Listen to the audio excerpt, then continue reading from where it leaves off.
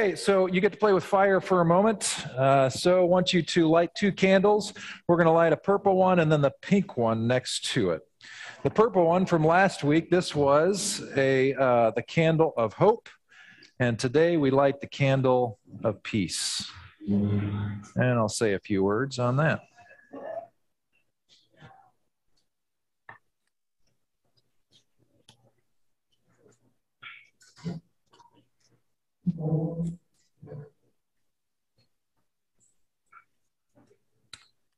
All right.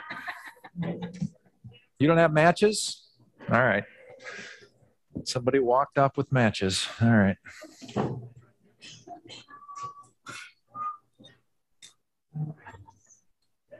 You got some coming, I think, right? Okay, good. Very good.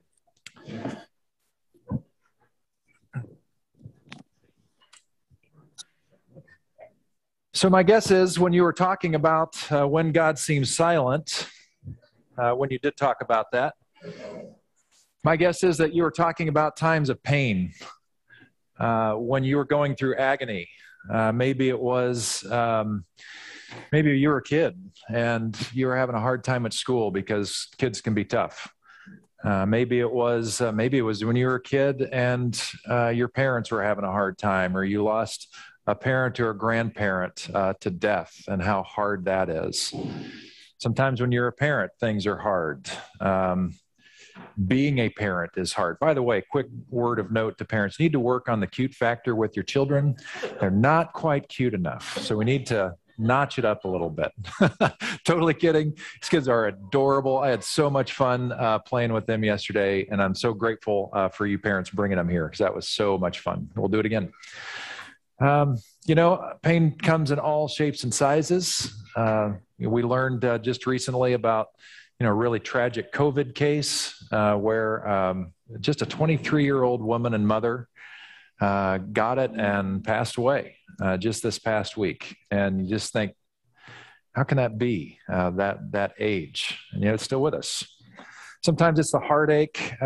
Maybe our partner and ourselves are not getting along well, and so we're just praying to God, do something, and it just seems like nothing changes. We all go through this. This is part of reality of living a human life. Sometimes we do it nationally, and again, most of the time, we feel the absence of God when we go through great times of pain or anxiety. We know that this has happened many times in our nation's history. Anytime we go to war, anytime we're attacked, we wonder. During this whole pandemic, people have been wondering, why isn't God answering our prayers, so to speak? And it seems and feels like God is silent. Well, this is not a new experience. And the people of Israel around the time of Jesus' birth were really experiencing it, and they had hundreds of years behind them where God just felt completely silent. In fact, they called it the silence of God. The 300 years of time before Jesus was born, it was looked at as a time of silence from God, from the whole nation of Israel. Can you imagine? Where none of their priests are hearing much. There aren't any prophets speaking anymore.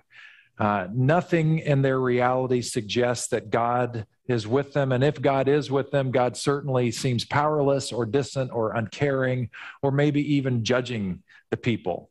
Because first they went into exile under one oppressor, and then they came back, but the oppressor changed, and it was just like they were still in exile, even if their feet were on their same soil.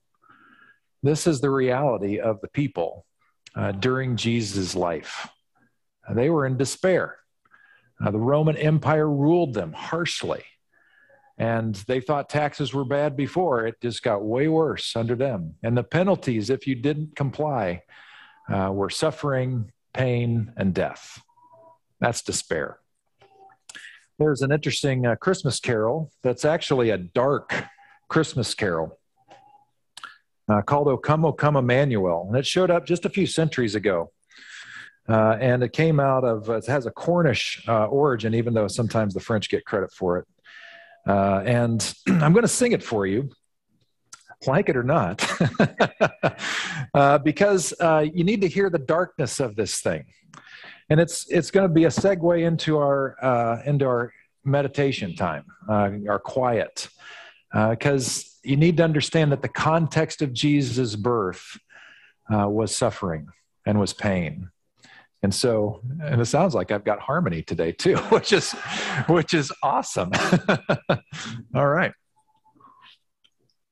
All right. So just hear the words, and it'll be on the screen too. O come, Emmanuel, and ransom captive Israel. Yeah, you can sing if you want. That mourns in lonely exile here, until the Son of God appear. Rejoice, rejoice, Emmanuel shall come to thee, O Israel. I like this chorus because after every verse of despairing, it's like the chorus reminds us of who God is. Rejoice, rejoice, God with us. God with us, Emmanuel, shall come to thee, O Israel. Let's do verse 2. O come, thou day spring, come and cheer our spirits by thine advent here. Disperse the gloomy clouds of night, and death's dark shadows put to flight. Rejoice, rejoice, Emmanuel shall come to thee, O Israel.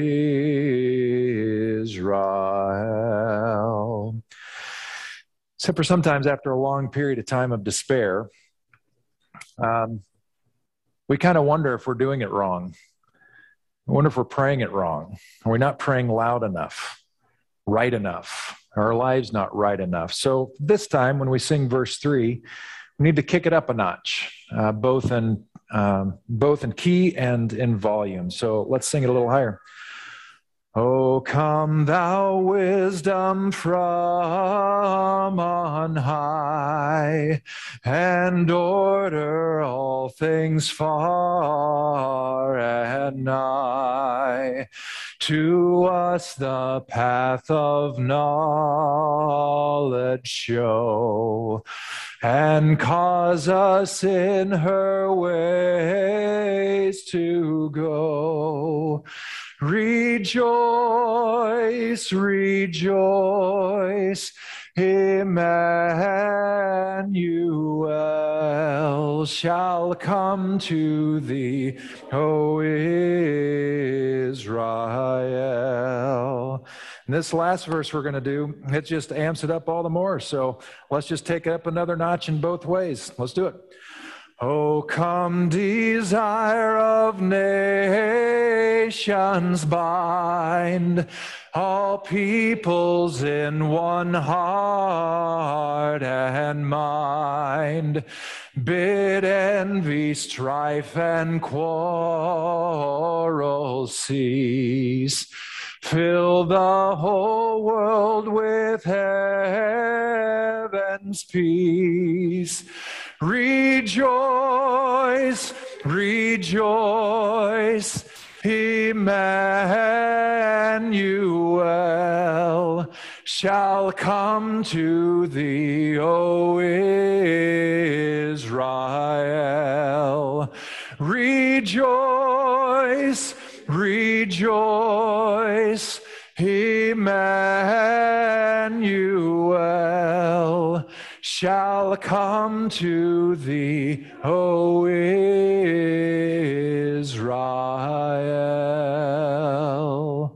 Let's pray together.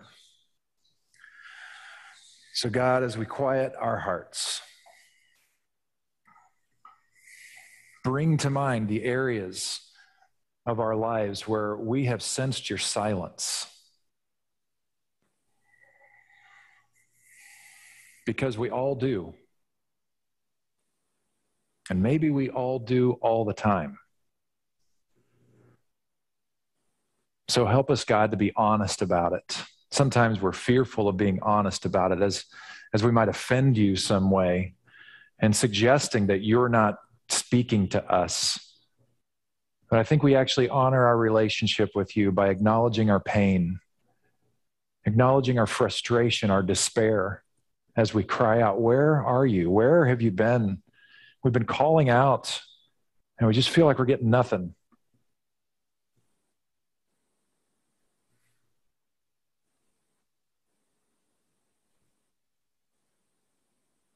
You have the freedom to complain to God. It's a very biblical thing to do.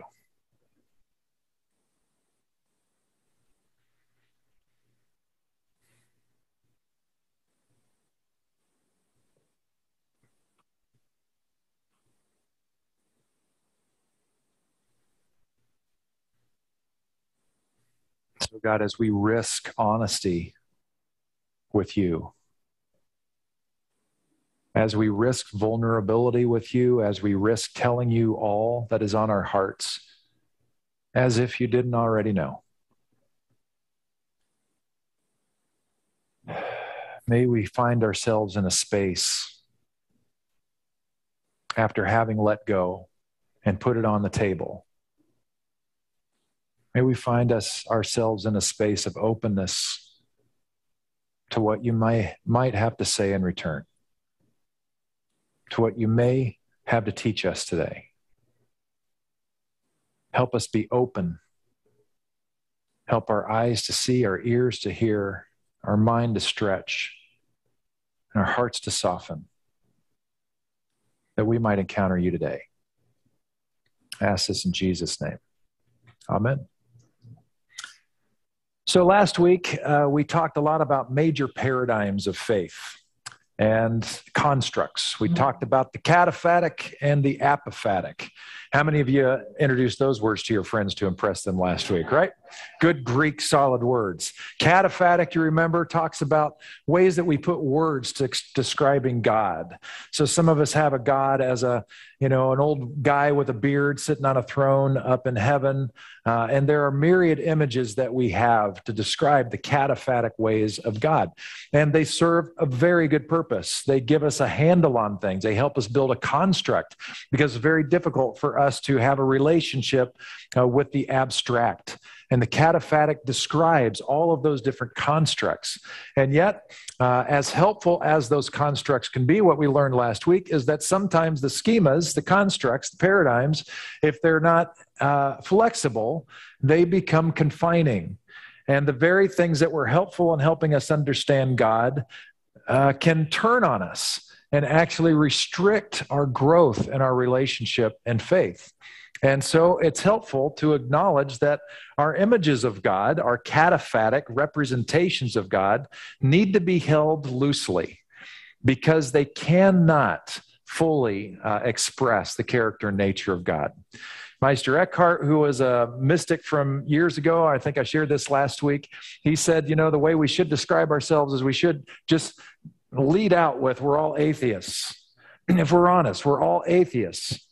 Because as soon as we start to say we're theists, as soon as we start to say we believe in God, we've already attached meaning and description to who that God is. And as soon as we do, we've committed an act of idolatry.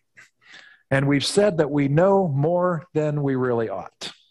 And so that leads us to the apophatic, which just recognizes that whoever God is, whatever God is beyond us. It's mysterious. We know there's a there, but we don't have words to quite adequately describe it. And so we're left with kind of this meaningful void, which isn't all bad either, because it allows an expansiveness of thinking about God and of relating to God. And yet we kind of have a hard time hugging the void, and we have a hard time being personal with the void. And so we need the balance, the cataphatic and the apophatic. That's what we looked at last week. And we're going to take that to a new level This week and next week, I'll get you way into the personal side. How do we deal with this in the person of Jesus? How do we think about Jesus? Because it's Jesus's birth is still extremely controversial today, as much as it ever was, and I'll talk to you about that why. And then the next week after that, we'll talk about what does all this mean for us, the big so what with all this. So we've got a place to go. And I want to tell you, in case I forget to, at the end of the teaching, is that I kicked out an email today on the secret Pastor Pete email. So it's not on the big blast that goes out if you signed up through the website. But it's mainly the people who I know to be active crosswalkers. Members are just active visitors and all that. And if you're not on the list, let me know, and you're going to get something from me about every week. And this week's came out about 8 o'clock with the links for the Zoom service, which is going on. Hi, everybody. And also the YouTube live stream. Hello, everybody on that. But I also included last week's summary of Richard Rohr's meditations, because his whole week was dealing with the very thing we started looking at last week. Different voices. You hear a little bit from Rohr, but you also hear from some other brilliant voices, all dealing with this. And so you have the whole week worth to look at. You just click on the hyperlink. And I would recommend, if you're interested in taking this to a different level, just read one a day and sit with it and see what it does. And if you really want to stretch, then look at yesterday's or Saturday's meditation. It's on there, and let that take you places, because it's quite profound. And I have a hunch that some of you are going to have a very difficult time with the meditation that he suggests. So that ought to get you there. All right. Today's context, we're going to take a look at 3 stories in this time of the silence of God that lead up to the birth of Jesus. And the first story doesn't really have to do with Jesus as much as it does with Zechariah and Elizabeth. And some of you have read these stories and they're familiar to you. I'll eventually get to the text that's on the front of your bulletin. But Zechariah and Elizabeth were these saintly people. They were up in age, they were in retirement age, and they'd lived a very godly life. Everybody respected them and loved them very much and held them in such high regard that this is the model of what faithful living looks like. And yet, even though they were the model of faithful living and being close to God, they still had struggle in their life. They didn't have kids. And back in that day, that was deeply painful now for sure. But back then it communicated different things than it does today. In our day now, we know, even though as much as we don't know, we know that there are certain things that make it very difficult for people to have children. But back in that day, they just assumed it was God not wanting it to happen, that it was God's wrath in some way. And so here was Elizabeth, and they always put it on the woman. They never thought that it could have anything to do with the man. That's not all that different from today, I guess. And so it was all on Elizabeth. And so who knows what was going on, but poor Elizabeth, God didn't show any favor on her. So they were up in age and they had no children, which meant their security was sort of shaky, because you kind of look to your kids to take care of you. It was deeply, deeply painful. So you need to understand that Elizabeth and Zechariah knew the pain of the absence of God and one of their deepest heart cries. And of course, they're deeply committed Jewish people in the nation of Israel that was occupied by Rome. And it was not their home anymore. And they felt it all the time. Well, Zechariah was one of these guys that would go and tend to the temple and tend to the cultic practices of ancient Judaism. And they cast lots to determine who would go into the temple inner chambers to light prayers of incense. It's kind of interesting if you read some stuff about this. Some suggest that when they would go in, they would tether you so that if something happened to you in there and you died, they could pull you back out because in case you were defiled in some way, they were concerned about such things. And so Zechariah, on his day, he drew the short straw, so to speak, and he went in to offer prayers on behalf of the people. And outside of this space, there are hundreds and hundreds and hundreds of people, potentially, who were praying that God would show up because they're so frustrated with Rome. Their apocalyptic fever was as high as it had been. People were hoping that God would do again what God did, like with Moses in the Exodus. And they're thinking, well, you took care of Pharaoh, the superpower back then. Why can't you do it now? And so they were just really hoping that that would happen and praying for it outside the temple. And that's where we catch up with the story on the front of your bulletin. So while Zechariah was in the sanctuary, an angel of the Lord appeared to him, standing to the right of the incense altar. Zechariah was shaken and overwhelmed with fear when he saw him. But the angel said, "Don't be afraid, Zechariah. God has heard your prayer.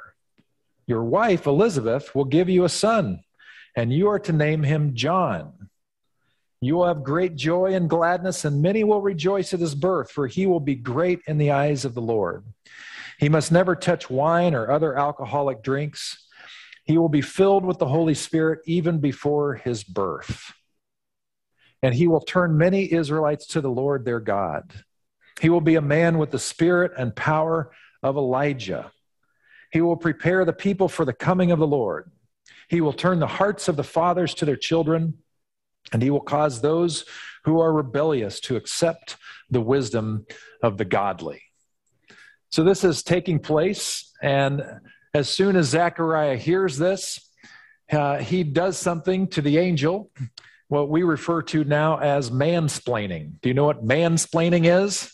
Mansplaining is when a guy typically states obvious things to the person talking to him as if they were too dense to know it in the first place.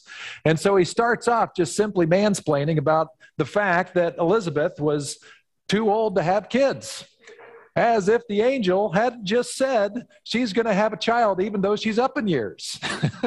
But Zechariah feels the need to explain such things. And we only have so much of the recording for us, he probably took issue with naming the kid John. My name's Zechariah. Why would I name this kid John? I'm going to name him Zeke Jr., obviously. You know, that's how it's supposed to go. And so he probably has all kinds of things to say, and he's probably got questions about this Nazirite vow stuff because the alcohol thing's mentioned, but should we ever cut his hair? Is that a thing we should look at? All sorts of other questions he would have because that's what men do. We mansplain, and we just go on and on and on. And so the angel, after Zechariah's mansplaining, did what women worldwide would love to do anytime they're mansplained. The angel muted Zechariah, which is awesome. Don't you wish you could get that switch, right? And so Zechariah, for the next 9+ months, is muted. He can't talk. And so that's probably why Elizabeth was able to go full term. She didn't have the stress of mansplaining from Zechariah. So Zechariah can't talk. The baby's finally born. It's time to dedicate him. And so they ask Elizabeth, what are we going to name this kid? And she blurts out, his name will be John. And there are other male folk religious leaders standing around. And guess what they started to do? Mansplain. You can't name him John. There's no John in your lineage. What are you talking about? And it's at that point that Zechariah pulled out a chalkboard or something and scribbled, his name will be John. And that shocked everybody. And as soon as he wrote that and showed everybody, the mute button came off. We're not sure how Elizabeth felt about that. But everybody at that moment knew that something really profound had happened, obviously, to Elizabeth and Zechariah. And now he could finally talk about it. He could talk about what he experienced in that inner chamber of the temple when an angel of God spoke to him. And I just want to point out an obvious thing here, that this, up until that point, this was not something that happened. This is not a normal Tuesday morning or Saturday morning or Friday evening thing for an angel of God to show up to the guy who's lighting the incense to let them know that something crazy was about to take place in their life. And that's my point. They could not have anticipated it. Zechariah and Elizabeth could not have expected it. Nobody could have said, hey, be looking for Gabriel to show up and make this announcement while you're lighting the incense. Because it was unprecedented for something exactly like this to happen again. And they discovered that perhaps God speaks in ways that we could not anticipate. Perhaps God shows up in ways that we could never, ever dream of or imagine of. And even though this is an old couple who is faithful, and on one level, you would suggest that perhaps they're the perfect recipients of such a message because of their faithfulness. This other despairing piece of their lack of children was such a deeply painful thing that suggested that God had an issue of some kind, that it reminds us that even when we're in despair and even when we feel like there's something wrong, even though we don't know what it is, that God shows up anyway. Because God showing up is always about who God is, not about who you are or who I am. Your failures, your mistakes, that does not deter God from being God in your life. And yet I wonder how often we're like Zachariah and Elizabeth, where we just have an assumption that maybe God's not going to speak to us anymore. You know, Lynn and I, we've been married in May, it'll be 30 years. And there are times when I make mistakes, believe it or not. And she's looking for the mute button, right? And, you know, in my particularly colorful moments, there may be extended periods of silence where she doesn't really want anything to do with me for a while. And that's human. And that's okay. And we are real human beings. And that's human nature. And we get over it, and we forgive each other, and we move on. But sometimes I wonder if we feel like our error has been so egregious that God has forever chosen to give us the silent treatment. And after a while, when we believe that, especially if we have a very clear preconceived idea of how God is going to speak to us, how God is going to show up, I wonder if after a while we stop even looking and we stop wondering. And so my encouragement for you today kind of builds on the construct idea is it possible? Is it possible that God has actually been in your midst? God has been moving in you, around you, perhaps speaking to you even, very much at work in your life, and you just didn't even know it because you just didn't have the eyes to see or the ears to hear. I'm not blaming you or me about this, if this also is human nature, but is it possible that we just didn't have the capacity to pick up on it because of our pain? And then the next story, of course, is Mary, different end of the spectrum. And we have the start of her story here. In the 6th month of Elizabeth's pregnancy, God sent the angel Gabriel to Nazareth, a village in Galilee, to a virgin named Mary. She was engaged to be married to a man named Joseph, a descendant of King David. And Gabriel appeared to her and said, "Greetings, favored woman, the Lord is with you." Confused and disturbed, Mary, I love that, confused and disturbed, absolutely. Mary tried to think what the angel could mean. "Don't be afraid, Mary," the angel told her, "for you have found favor with God. You will conceive and give birth to a son, and you will name him Jesus, even though your fiance's name is Joseph. He will be very great and will be called the Son of the Most High. The Lord God will give him the throne of his ancestor David, and he will reign over Israel forever. His kingdom will never end." In this story, we have a whole different kind of situation, unexpected when God chose to show up. Instead of a very faithful old couple, now we have a very young couple that is legally tied together, but the marriage has not been consummated yet. That's the rule back in those days. So probably a prearranged marriage. She's could be as young as 12, could be 13 or 14 years old, but not likely older than that. She's waiting on Joseph to make enough bank to be able to afford them to be married. And they're not going to be married until he can do it, which is not easy because he's a carpenter. And carpenters didn't make a lot of coin back in the day. He was doing the best he could, but it was going to take a while. And so when she hears this message, this nonsense about all that's going to happen, and hears that the Lord is going to come upon her and all this, what does that mean, all that? it again causes us to wonder, how could she have ever expected such a thing to happen? And the answer is she couldn't have. There's no way she could have anticipated what was about to go down. Now, just a nerd moment here on this to speak into the problematic issue that we have here. I'm just going to spend just a second on this because it does come full circle. So one way to think about this is we read it at face value, that somehow God did something to Mary, and the Spirit of God played the part of the male, and Mary was the recipient. And so you have this God child growing within her, which technically is a demigod, which is problematic in Jewish theology, because Jewish theology did not have any room for such things.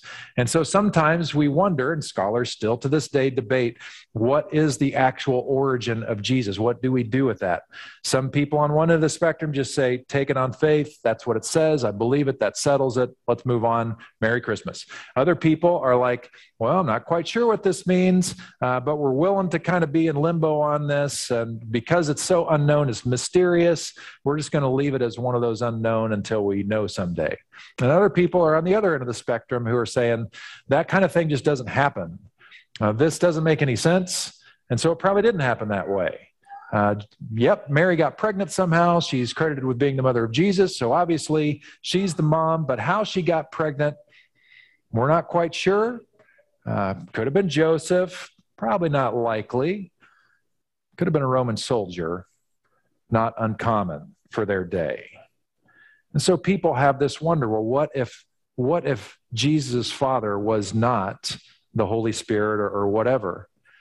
And here's what that would leave us with for a moment. Again, I don't want this to be the focus. Don't want to ruin your Christmas, but what if part of the deal is that no matter what we go through, if it is this, just as it says, just in very plain language, that something happened between the Holy Spirit and Jesus and Mary, and we got Jesus, or if it's something in between, or just the opposite of that, and it was actually a horror type of thing.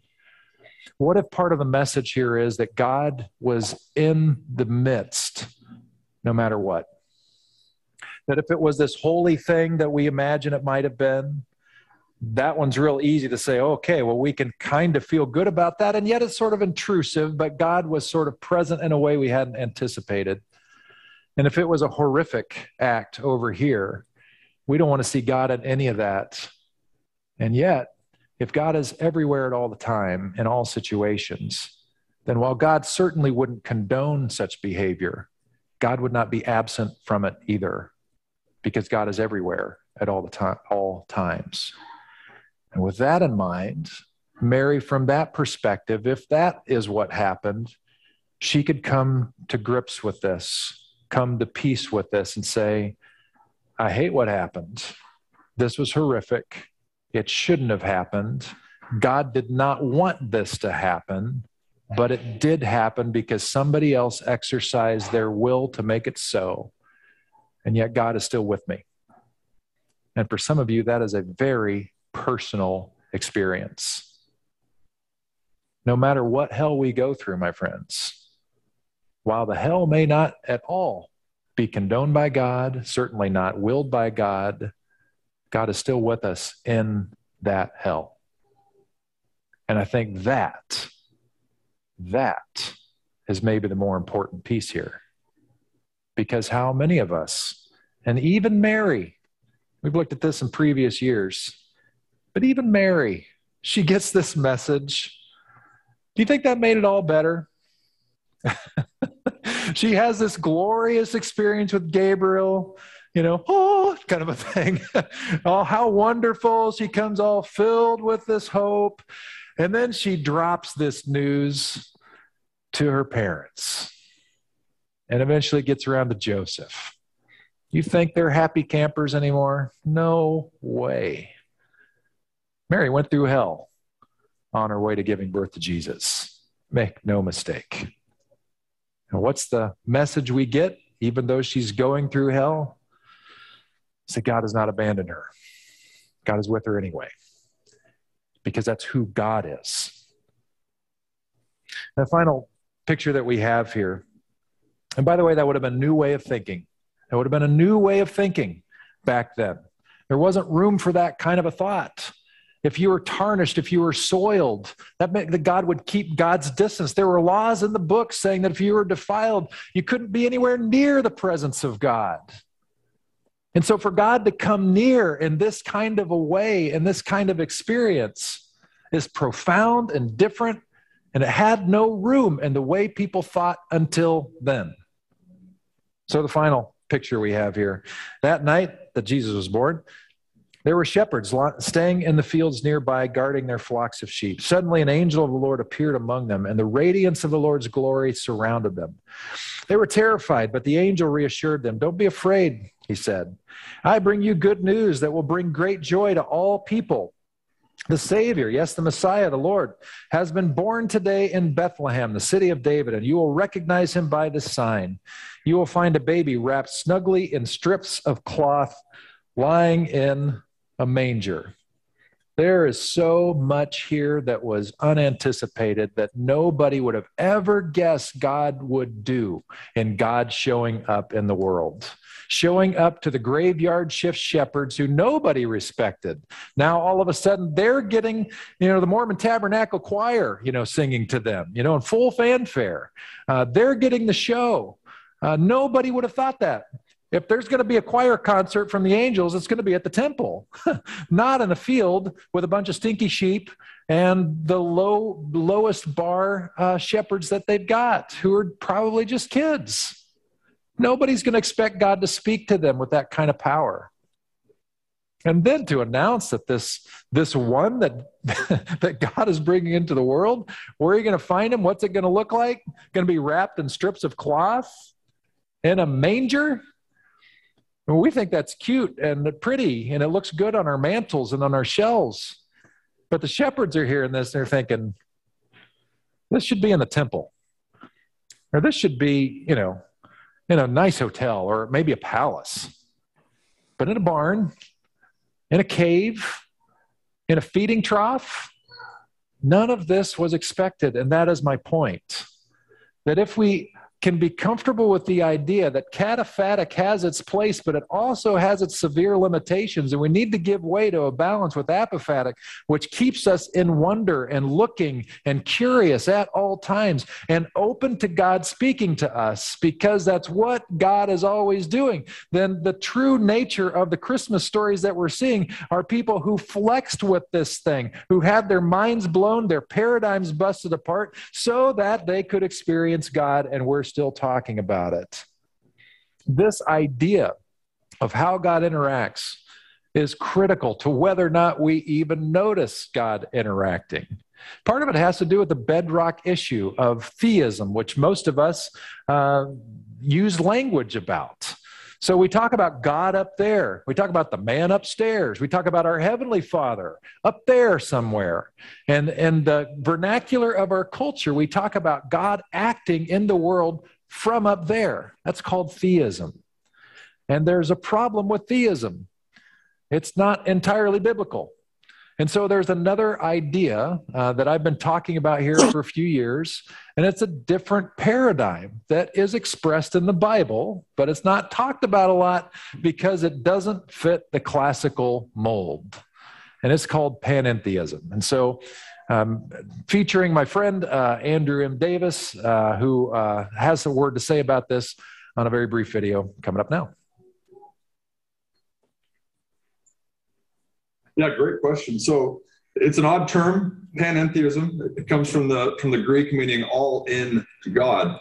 And in terms of the vernacular, it was the German philosopher about 200 years ago, Karl Friedrich Krauss, who coined the term. And so the term has sort of stayed with us through him. It was popularized largely by Charles Hartshorne, who was a process philosopher and who relied heavily on Whitehead's vision of God too. Whitehead didn't use the term.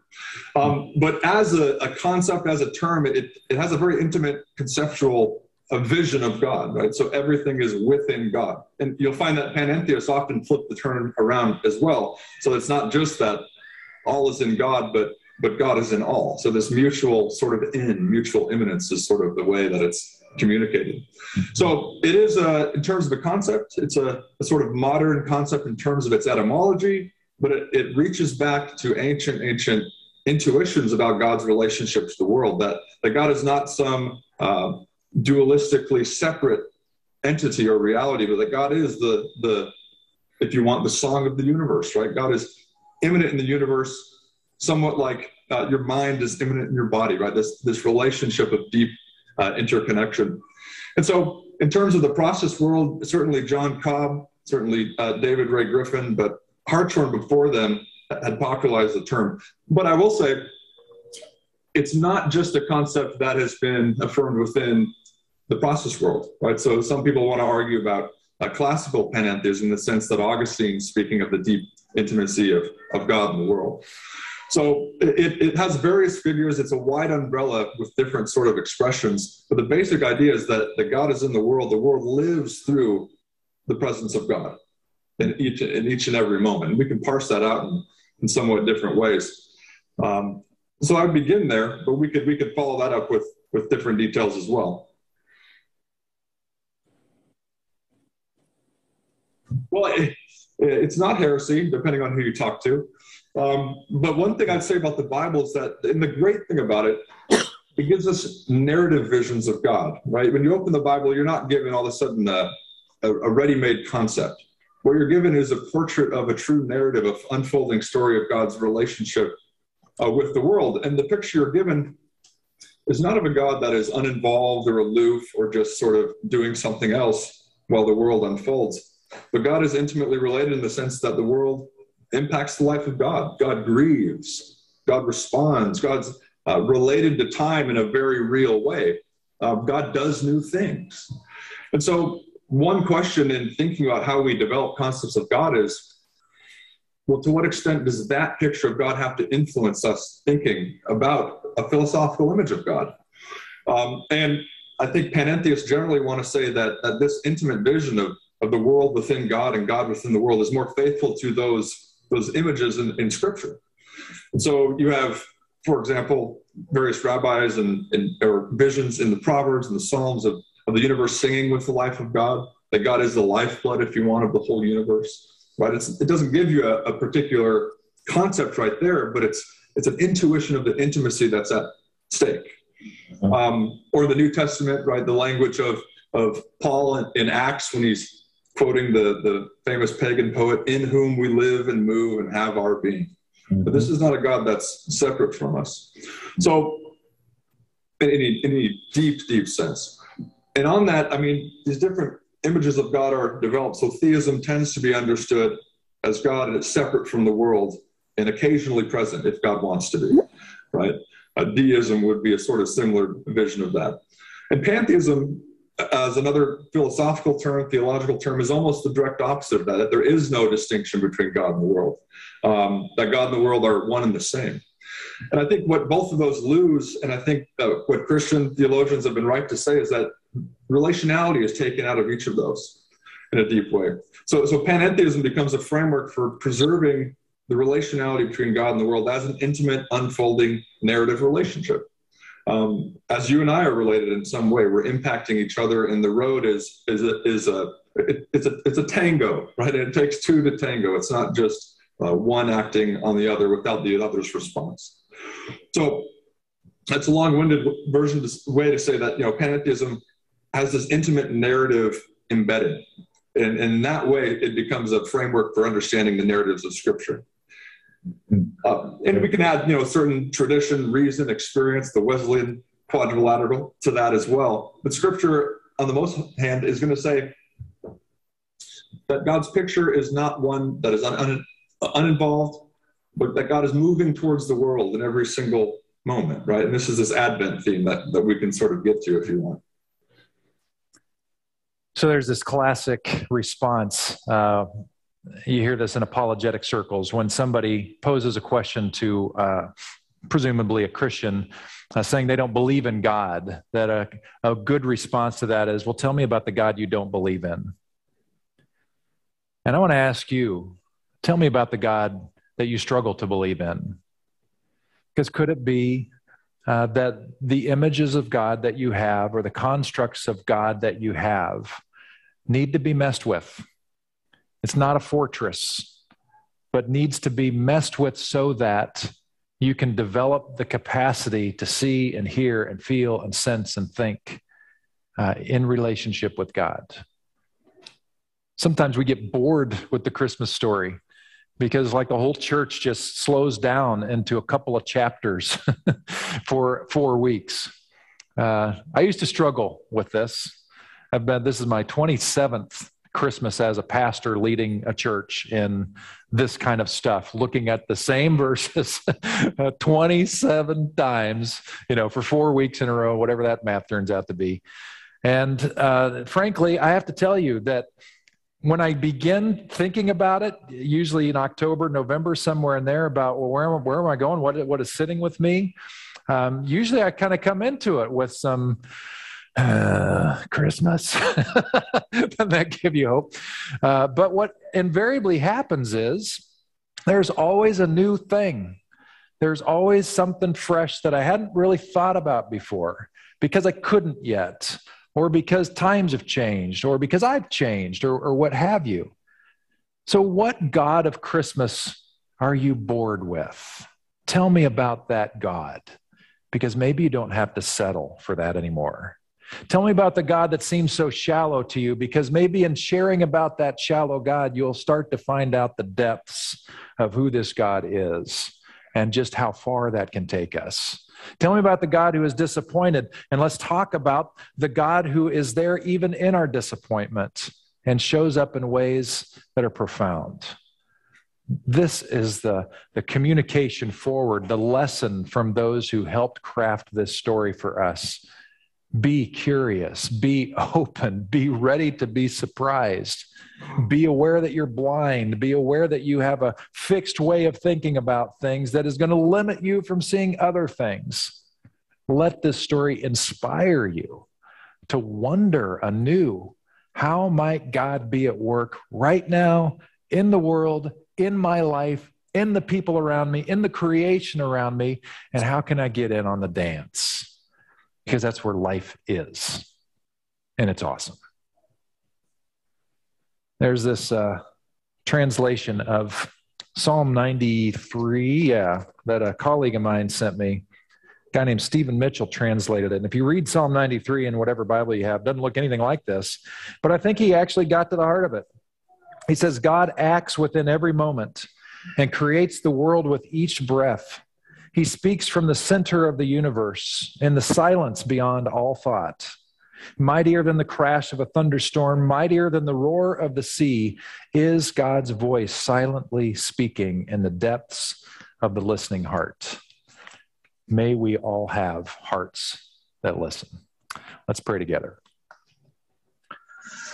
So God, as we wrap week 2 on this adventure of Advent, may we have a curiosity and a hunger to follow in the footsteps of those who gave us this story in the first place and be open to being surprised. How boring would it be, God, if we got the same thing over and over again? But that's not who you are. And so since that's not who you are, God, give us a hunger, a capacity, a curiosity, a wonder anew, that we would be able to see, feel, hear, sense you at work in our being, because you are. You are. You can't not be at work in our lives. So help us see you, identify you, and join you in what you're doing. Be with us now.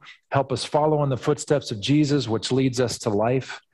And we choose to honor that desire in praying the prayer that Jesus taught us to pray. Our Father, who art in heaven, hallowed be thy name. Thy kingdom come, thy will be done on earth as it is in heaven. Give us this day our daily bread, and forgive us our trespasses, as we forgive those who trespass against us. And lead us not into temptation, but deliver us from evil. For thine is the kingdom, and the power, and the glory forever. Amen. Hey, next week we've got a special guest coming in. Actually, it's 5. We are having the San Francisco Brass here for a 30-minute concert next Sunday. Be very good. It will also be safe. We're going to turn on our exhaust fan, which sits back here, and it's going to suck all the stuff this way. So anything coming out of their horns is not going to be a problem, but come for a very Christmassy concert. They are awesome. We've had them many times. You're going to love it. Bring your friends, and it'll be great. All right. Thanks for coming. See you next week.